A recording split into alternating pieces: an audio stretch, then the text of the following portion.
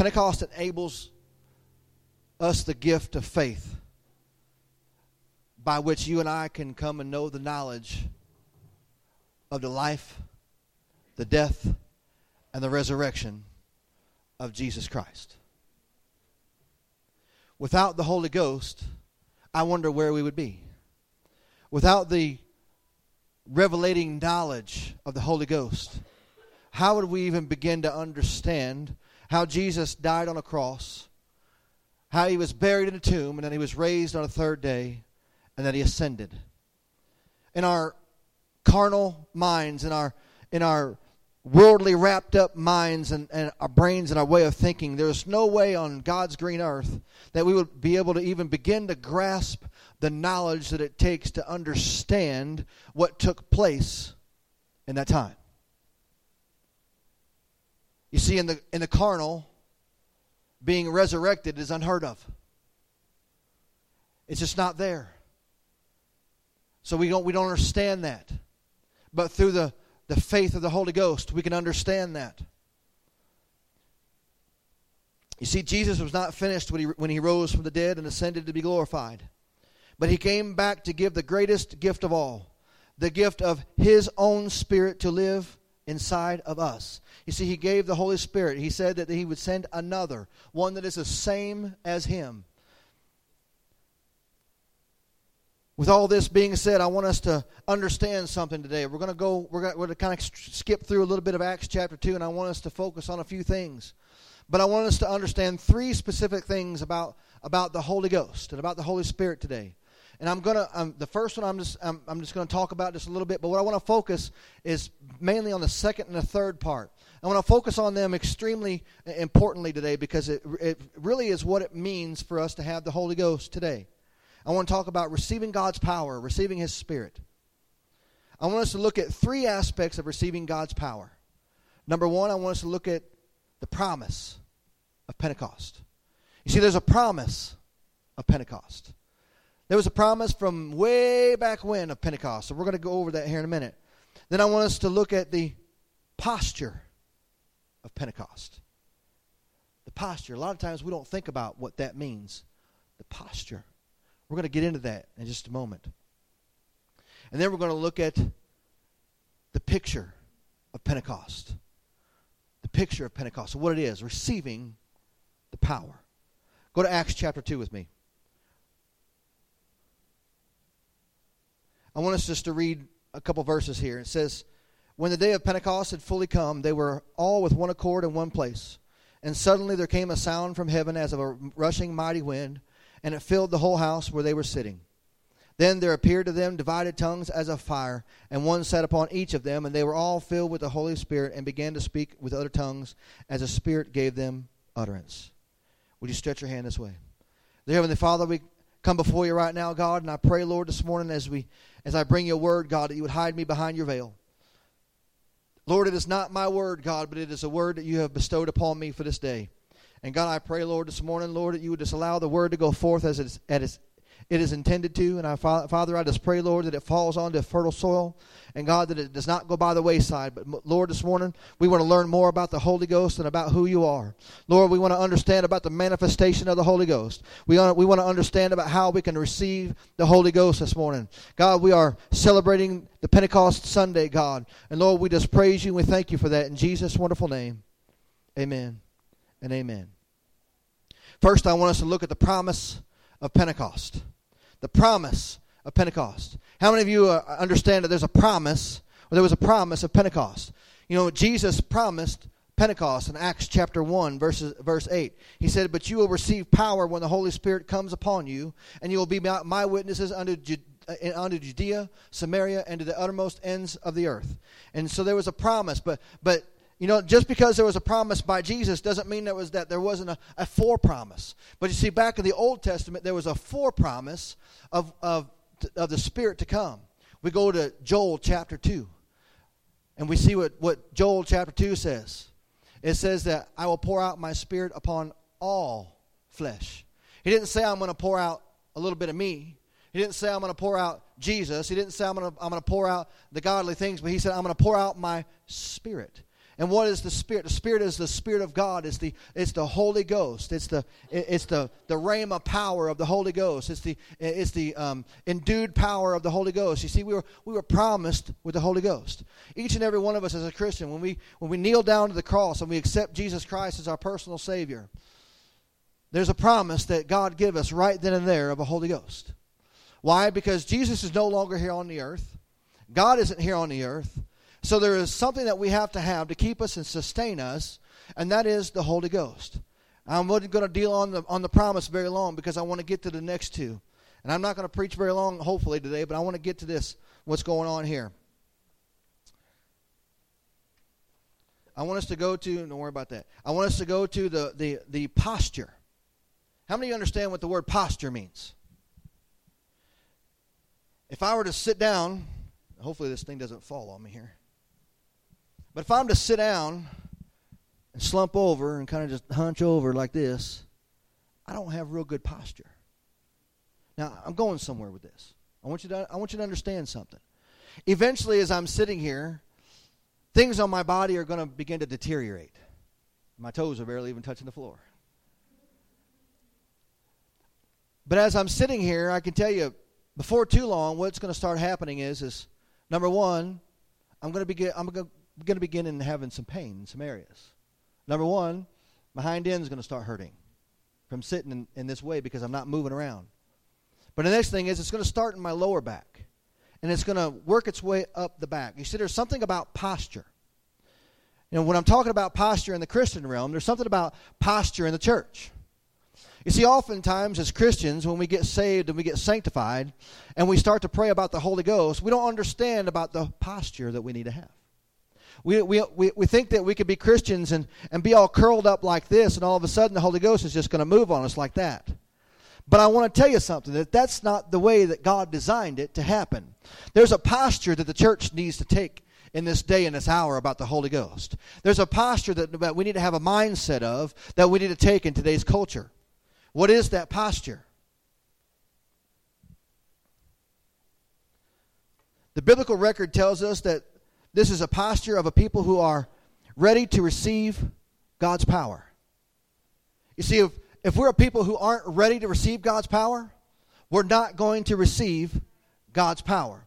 If we're a people that are scattered abroad and we're not in here, you see, on the day of Pentecost, what happened? They were in one mind and one accord in the same place. You see, if we were to take everybody in this building today and I were to take you outside and just scatter you all around and then try to preach a message, not everyone's going to hear.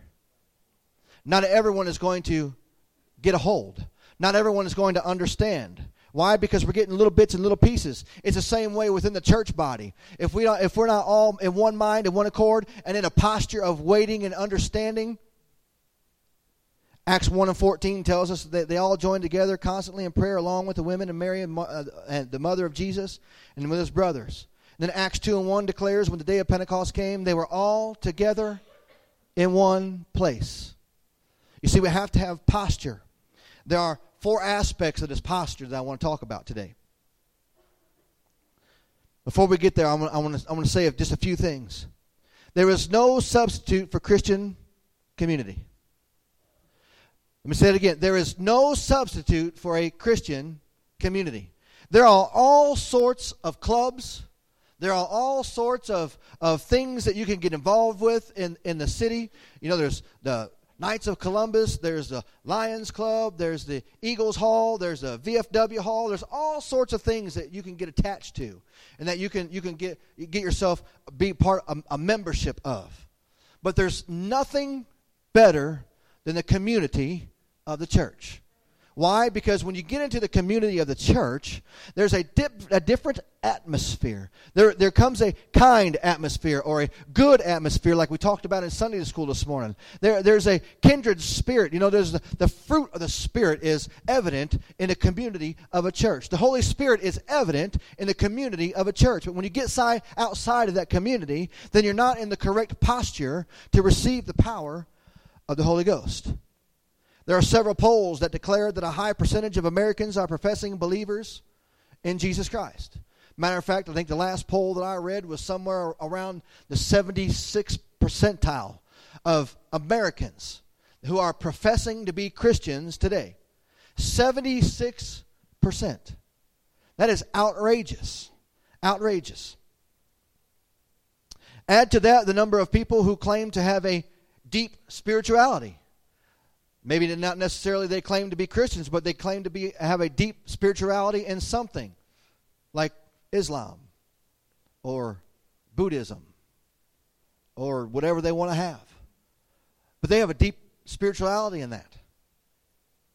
You'll find that an overwhelming percentage of our fellow citizens see themselves as the people of God.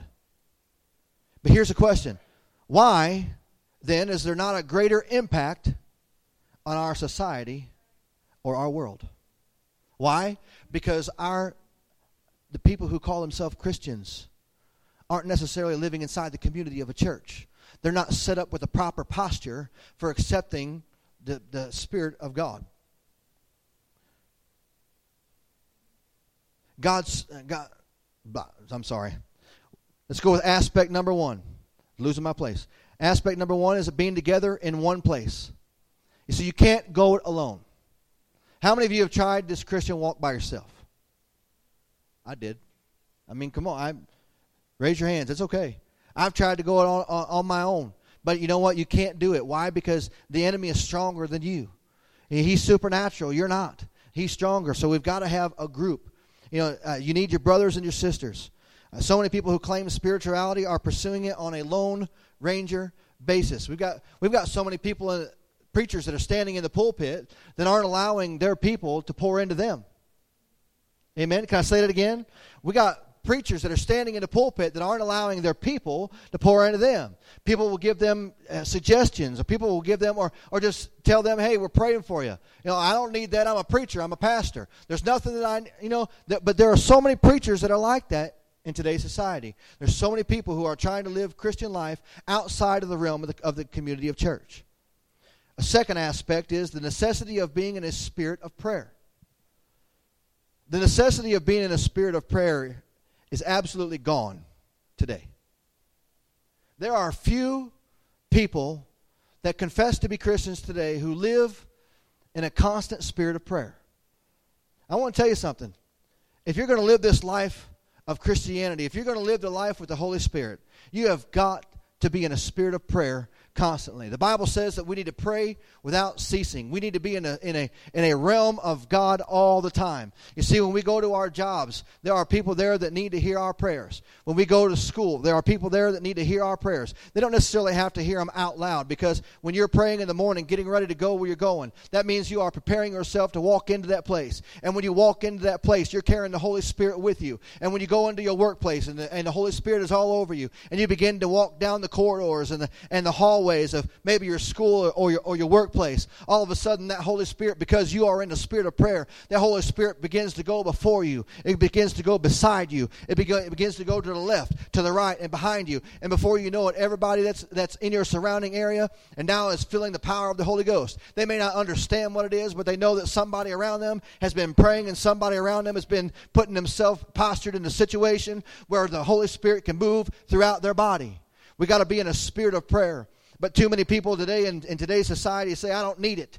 All I need to do is read the Word. And I heard one very, very popular preacher who's on TV say it this way: I'm not about preaching the things that people are doing wrong, but I'm all about making them happy. Just going to stop right there for a second. Christianity isn't always about being happy. We have joy, but it's not always about being happy. It's not always about, from standing from behind this pulpit. Sometimes you're going to hear some messages that are going to kind of step on your toes. Sometimes you're going to hear some messages saying that sin is sin, and you've got to repent of your sin. You've got to be saved, sanctified, filled with the Holy Ghost, set apart, and you can't do the things that you're doing. Or if you do, you're going to go to hell. If you don't want to go to hell, I know a Savior that can save you. I know a Holy Ghost who can keep you. Sometimes you're going to hear that. It's not always about saying the happy. And I'm sorry to say it, but sometimes I feel like those people who are preaching like that are just not full of prayer. They've allowed their prayer life to go south. They've allowed their prayer life not to become a prayer life of, God, what do you want for my church? God, what do you want for your people? Holy Spirit, what do you want us to tell your people today? How do you want your people to live today? How do you want them to understand you today? There's a posture we have to have. Being together in one place. Necessity of being in a spirit of prayer. We've got to open up our hearts to God. You see, God wants your attention today. If you don't give Him your attention by being in prayer with Him, what's going to happen? Just like I've talked about quite often. I used to go to the gym and work out all the time. But if you don't keep doing what you're doing, if you don't keep going in and bench pressing, if you don't keep going and doing curls, those muscles are going to end up decreasing in their size, and you're going to lose your strength. It's the same way with our Christian walk. If we don't exercise our Christianity, if we don't exercise reading our Word, if we don't exercise praying, if we don't exercise being filled with the Holy Ghost, exercise our Pentecostal heritage, then eventually that is going to leave us. Posture. A third aspect is to be taking seriously what the Scriptures have to say. Let me say it again. Taking seriously what the Scriptures have to say. Now, I'm not going to go into a rant on denominations today. But here's what I am going to say. That there is a people who believe that this very Scripture, then there appeared to them divided tongues as a fire, and one sat upon each of them. And when they were all filled with the Holy Spirit and began to speak with other tongues, as the Spirit gave them utterance. They believe that Scripture only happened once. And that is only for that time. We've got to take our Scripture seriously. Because if it was only for them, then how would we be endued with power from on high? How would we as a church today be able to communicate the power of the Holy Spirit with the unbeliever? Brother Eddie, I couldn't go out to the streets and just say, hey, homeless man, Jesus lives, and walk off without any power thereof. It would be ineffective. But because we're endued with the power of the Holy Spirit, then we can walk to that person. And there's something different about being endued with the Spirit than trying to do it on our own accord. Because when we go to that person, when we grab them by the hand, then all of a sudden there's a connection. And when there's a connection, all of a sudden there's a power that transfers from one to another. And I can't explain it. You can't explain it. They can't explain it. But all of a sudden, when you touch and there's a connection, there's a transference of the Holy Spirit, that becomes a whole new ball game. And then when tongues come, then since that person has been touched by the Holy Spirit, they begin to understand. Now I want you to understand something. There are two different types of tongues. I'm getting ahead of myself. Let me hang on. I'm getting ahead of myself here. Taking seriously what the Scriptures have to say. How many of you have ever done a study on the 10 days that the 120 people were in the upper room? In the upper room, they weren't just sitting in there praying all the time. Number one, they had some business that they had to attend to. The Bible says that they had to fill Judas' spot as a disciple. So they filled Judas' spot. But also, Peter began to teach the Scripture.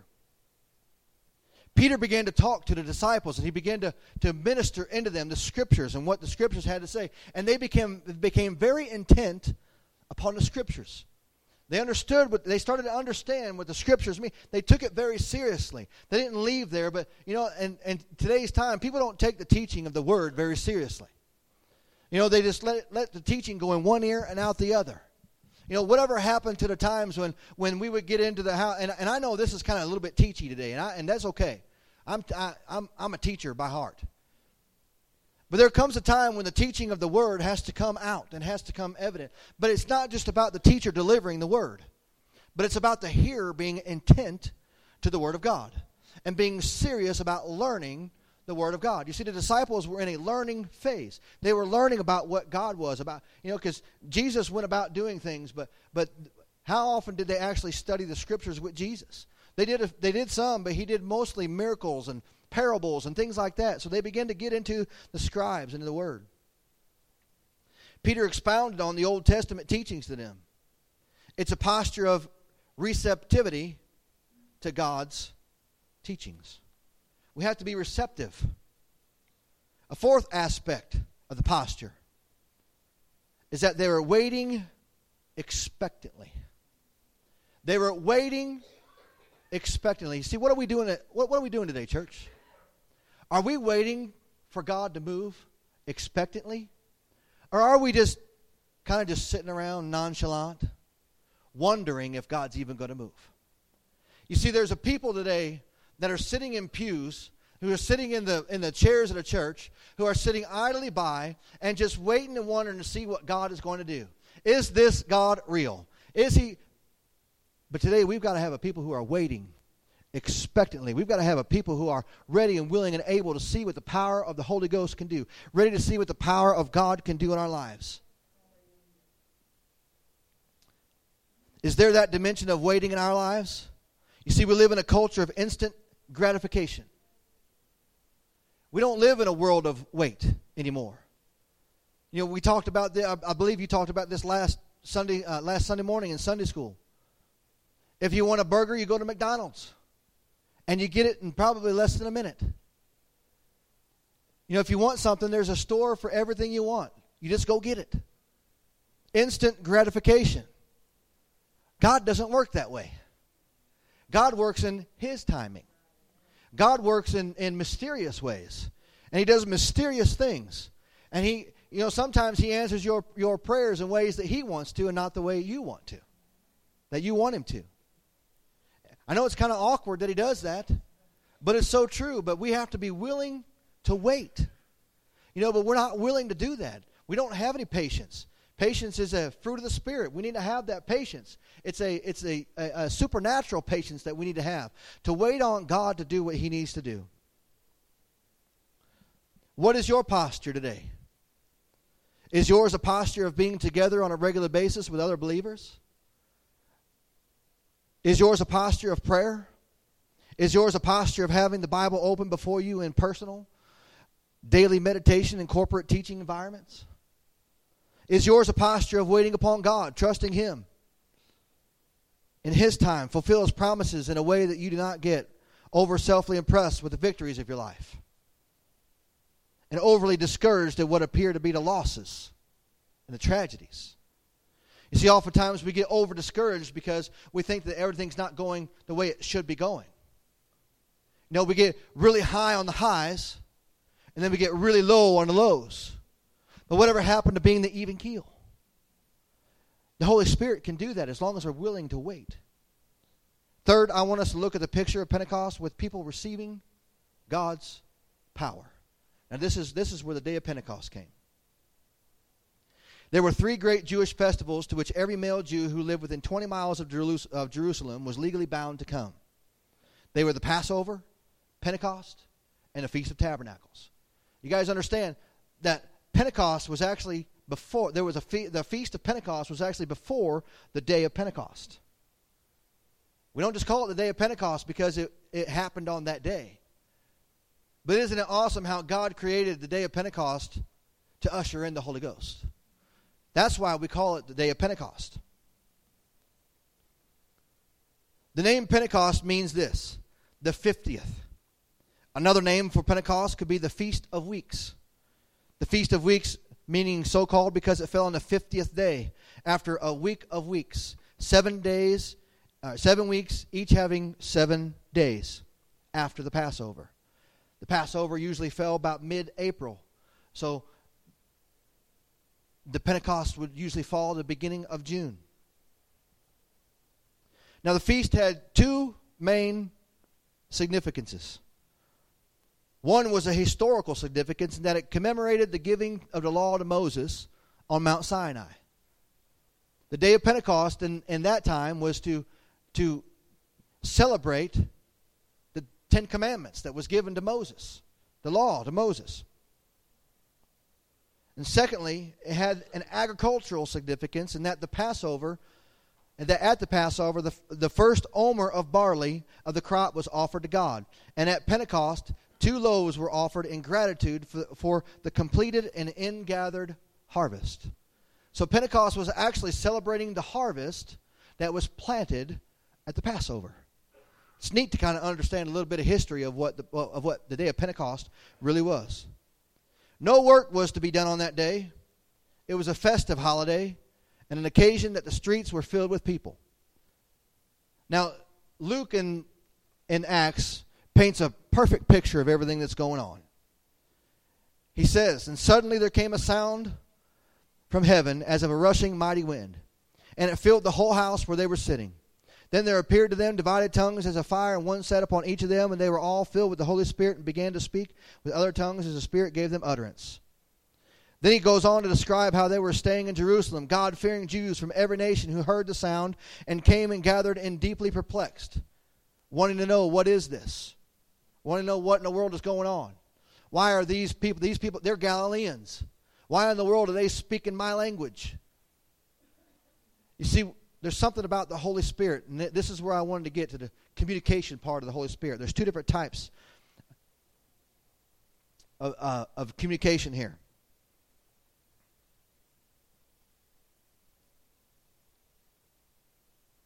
I can't find it in my notes, so I know what it is. Number 1, it's intellectual communication, or non-intellectual communication, which could mean maybe a stammering tongue, which is the tongues that we usually see in today's time. We don't see necessarily the fact that people are speaking in an unknown language, but they're speaking in what's called the heavenly language, unintelligible speech. And then all of a sudden there's someone who can understand through the Holy Ghost to interpret that. That's one way of talking about speaking in tongues. Speaking in tongues is confusing in its own right. Nobody really can grasp it until you actually experience it on your own accord. But secondly, there is the intellectual communication, which happened on the day of Pentecost. Because you see, there were so many people from so many different cultures in that day. I believe that there was 120 people in that room, and each one of them was speaking a different language that was known to someone who was in the crowd. You see, there were 3,000 people. 3,000 people there who all of a sudden, when that happened, perked up an ear. And they began to listen. And as they began to listen, the Spirit began to speak to them. And I believe that, I talked about this, I believe, Wednesday night. I believe that when Peter stood up and began to preach, I believe that there was 119 interpreters. My mind works in mysterious ways. But Peter was one of the 120. And I believe that when he began to get up and to preach the gospel to those, I believe that 119 of them were interpreting exactly what he said to all the people that were standing in the area. And because that happened, they began to get saved. And it says that 3,000 were added to the church that day. How in the world can we really summarize the Holy Spirit? The best way is this. I'm a sports guy. I love sports. Anybody ever play sports besides me? I can go back to playing softball. I love softball. Softball is probably one of my most favorite things to play. I played baseball in high school, but baseball is not as fun as softball. Slow pitch softball. I love it. It's fun. But I'll never forget the very first time that I hit my very first home run. I'll never forget it. I got up to the plate. I was pretty small back then. I only weighed about 165 pounds then. I weigh about that many now, plus a few.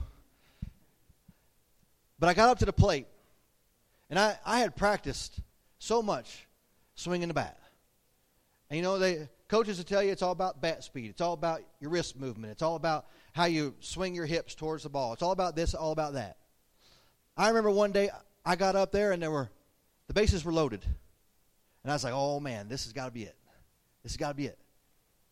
And I got up there, and I was holding the bat, and all of a sudden, my knees began to shake. Everything in my whole body just, I got nervous. And I was like, you know what? I had this state of mind. I was like, you know what? Since I'm nervous, I'm not even going to try to hit a home run. All I'm going to do is hit the ball as hard as I can, and wherever it goes, it goes. I made that decision consciously in my mind. And the fence was far. I was like, I don't even know if I can hit it that far anyway. But when I think it was the third pitch I hit. First two pitches were a little bit on the outside. I didn't like them. But when that third pitch came, it was right in my range. It was about chest high, and it was just a little on the outside corner, which is perfect for that good arm extension. And when I swung that bat, it felt like there was something else guiding that bat. It felt like there was a different type of a power going through me. Now, I understand it was me, but this is just an illustration. And when I hit that ball, and I watched it fly, and I watched it for a long way. And I was like, is it really going to go? And I think I was walking to first base. Is it really going to go? And when it finally hit the fence, I was like, wow. But you know what? When that happens to somebody when they're on the field for the first time, and they come around and their coach is talking to them, and he says, I didn't even know you had that in you. And instead of them saying, you know what, I don't know if I didn't know I had that in me at all. Here's what we should be saying.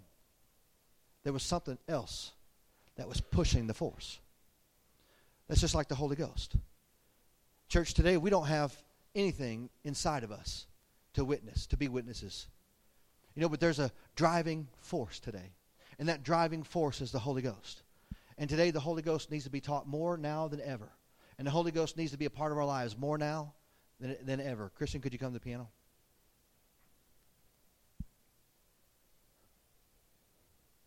I want to talk about one more thing here for just a moment. It's not even in my notes. But here's something that just absolutely doesn't really happen today except for on this day.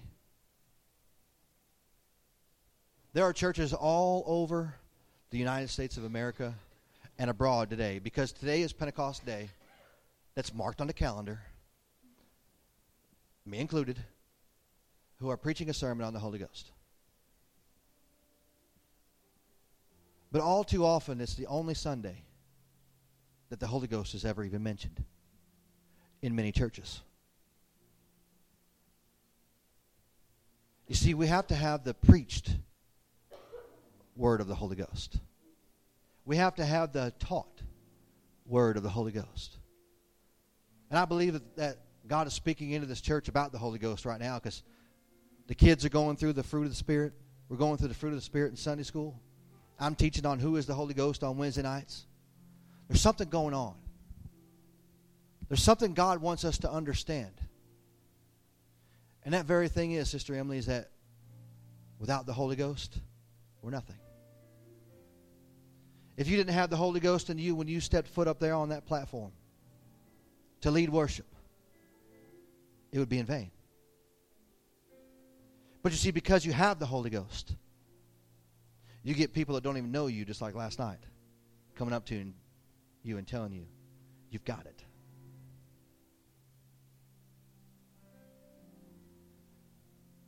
There's something about people recognizing the Holy Spirit in you. Brother Eddie, when you're at work, there's something about walking up to someone. You don't even have to talk to them. People know. It's recognition.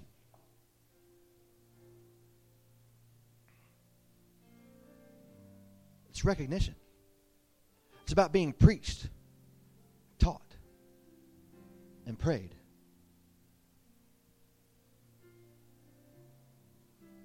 It's about moving in the Holy Ghost.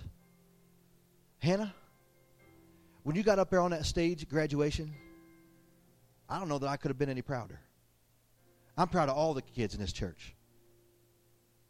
But that morning I preached on pleading the blood of Jesus Christ. And when she began to, let me tell you what, she didn't hold back anything. And I thought it was great that they allowed you to be last, so you could put a stamp on it. Because that's what you did. You put that Holy Ghost stamp for all them kids and all the adults that were in that group. And just like people that have come up to Emily and telling her that they can see it in her. There were several people that walked up to you that day and said, girl, I felt the power. Did they not? They felt the power.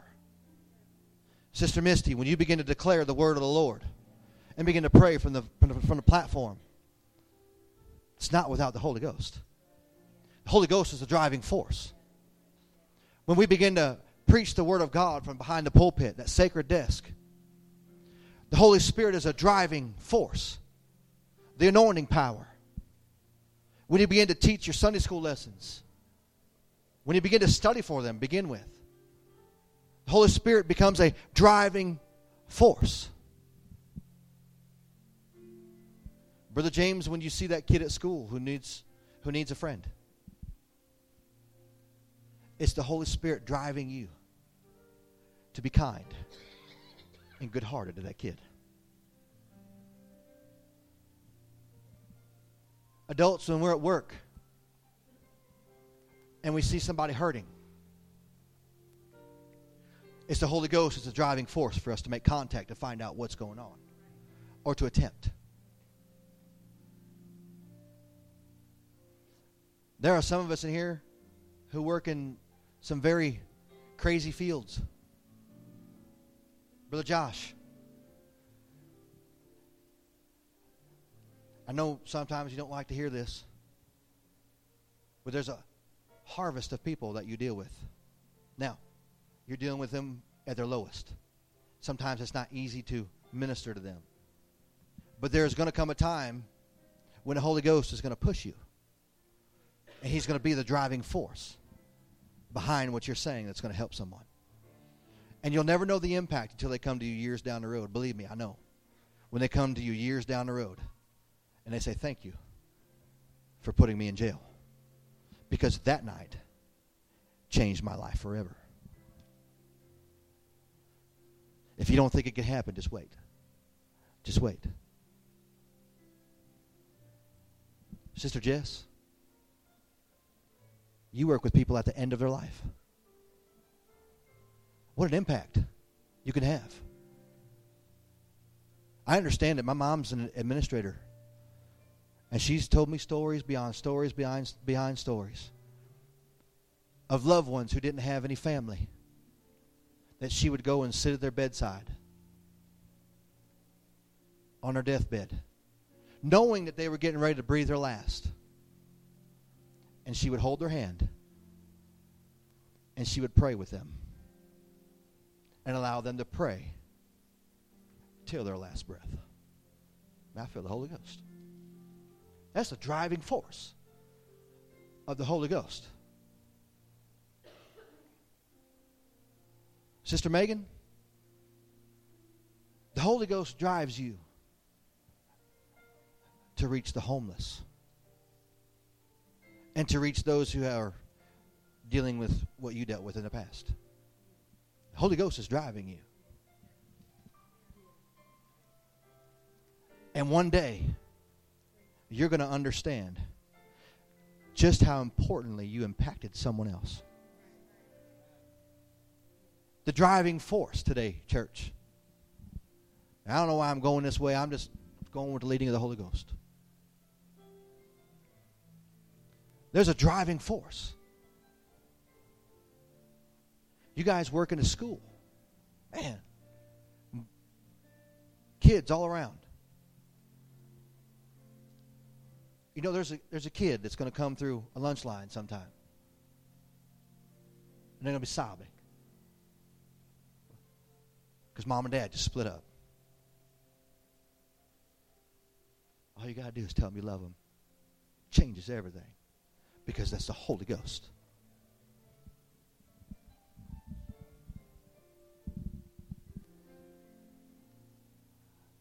Everybody bow your heads for a minute. I feel the presence of the Lord.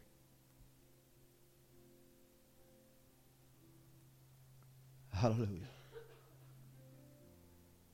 Jesus.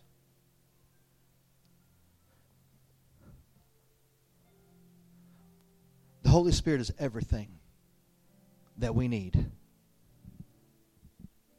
after salvation. Jesus is our Savior. The Holy Spirit is our comforter, our mediator. He is the one that leads us through this thing.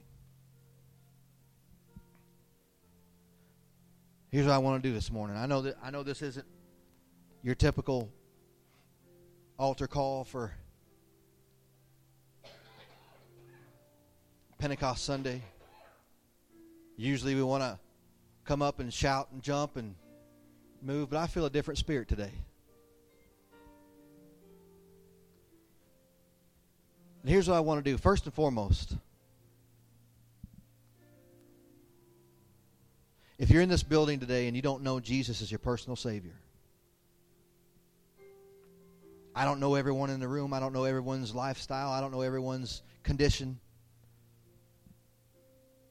If you're in the house today and you don't know the Lord as your personal Savior by the remission of your sins, I want to invite you to come to this altar.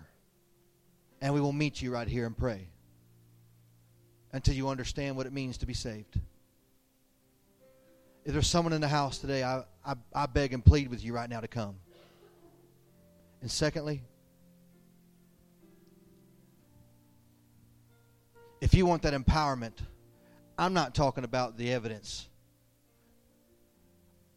I can look around the room and I can tell you most everybody in this building that I know of is filled with the Holy Ghost.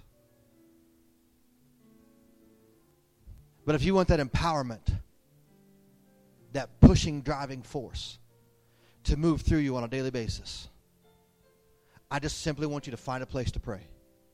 And I simply just want you to find a place to get in tune with God and get in tune with the Holy Ghost. As a matter of fact, if we can put on, where's Brother Josh? If you can go put on the prayer. Just put on Eddie James. And let's just spend a few moments in prayer. Just asking God to give us that pushing drive. That when He pulls someone out in front of us and says, here's your opportunity, that we take a hold of that opportunity instead